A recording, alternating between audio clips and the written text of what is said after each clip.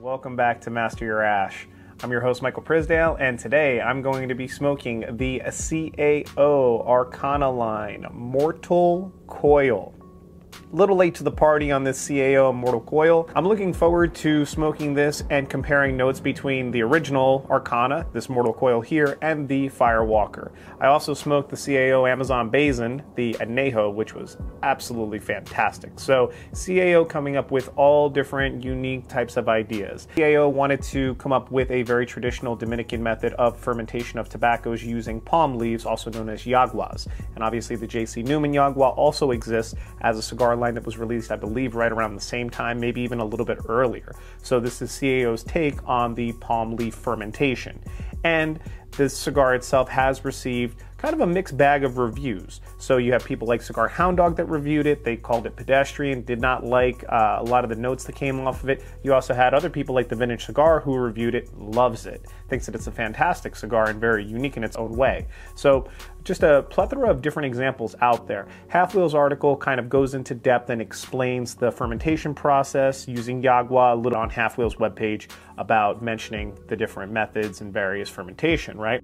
They also mention the fact that this particular cigar has an aroma of chow mein, beef chow mein on the foot, pre-light. I believe that Cigar Hound Dog also had a very unique flavor note. He claimed that it was a mixture of like raisin bread and hot sauce, I believe. And I definitely smell the hot sauce like Tabasco, that vinegar kind of note. But it also reminds me of almost a Saint Germain style florality, if I had to liken it to something in the liquor world. It is a 6 1/8 inch by 50 ring gauge cigar. The retail price point, the MSRP is $10.99. The wrapper is a US Connecticut broadleaf. The binder is a US Connecticut shade. The fillers, get ready for this: Dominican Republic Andulo and Piloto Cubano, Honduras Jamastran Valley, and Nicaraguan Esteli.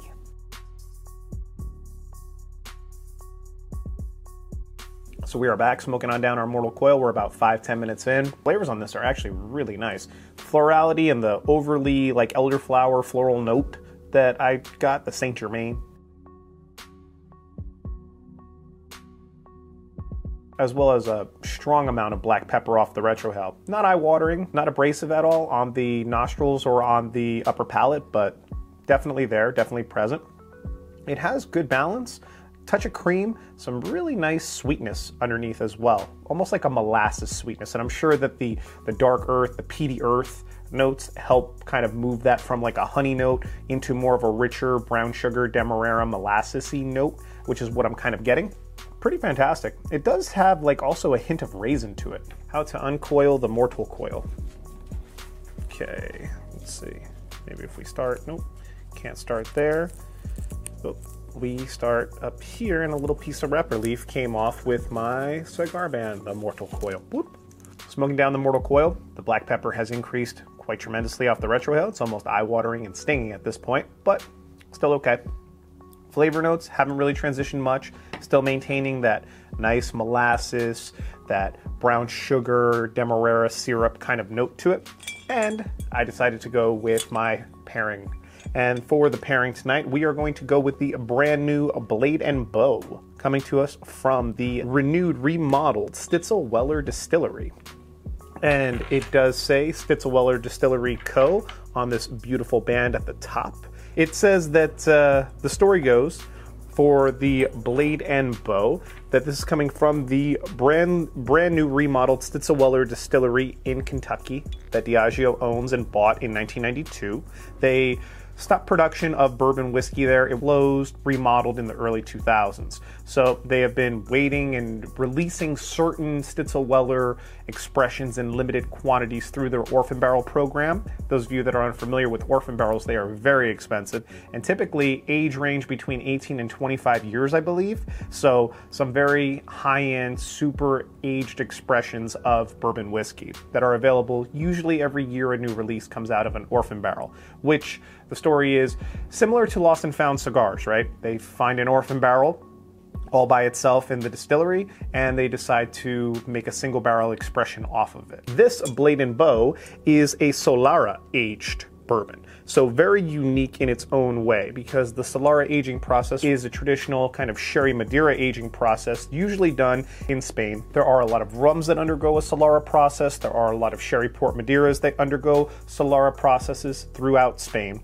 where you typically have your younger spirits or your younger fortified wines in the top layer of the Solara, and the barrels are stacked to where they can flow into other barrels in the stacking process. I'll throw up a graphic so that you can see it, but essentially you're taking your younger stock and you're aging it into older stock, so that the older stock has this very vibrant, younger, smaller amount of spirit in it, or fortified wine, right? And the older stock is left as the majority shareholder in the barrel. Very unique process, but very fun in its own way. And it says that the 5 keys of Blade and Bow once hung on the front doors of the iconic Stitzelweller distillery. These heavy brass keys represented the 5 steps of crafting bourbon and symbolized the art of making the world's finest whiskeys.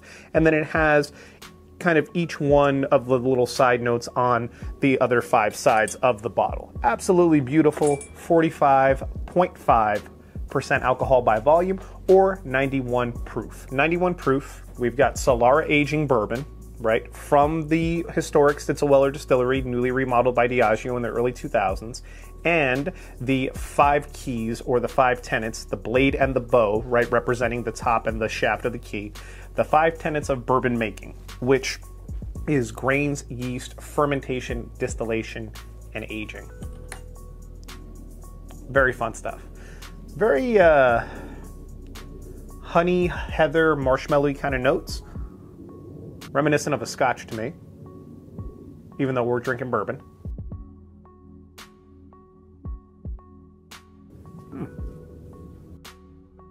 Little clove, little cinnamon, vanilla, cherry. The finish is like vanilla Coke, or like Coca-Cola vanilla, and almost like a donut kind of flavor. Some nice tannins, but overall, kind of a middle of the road finish.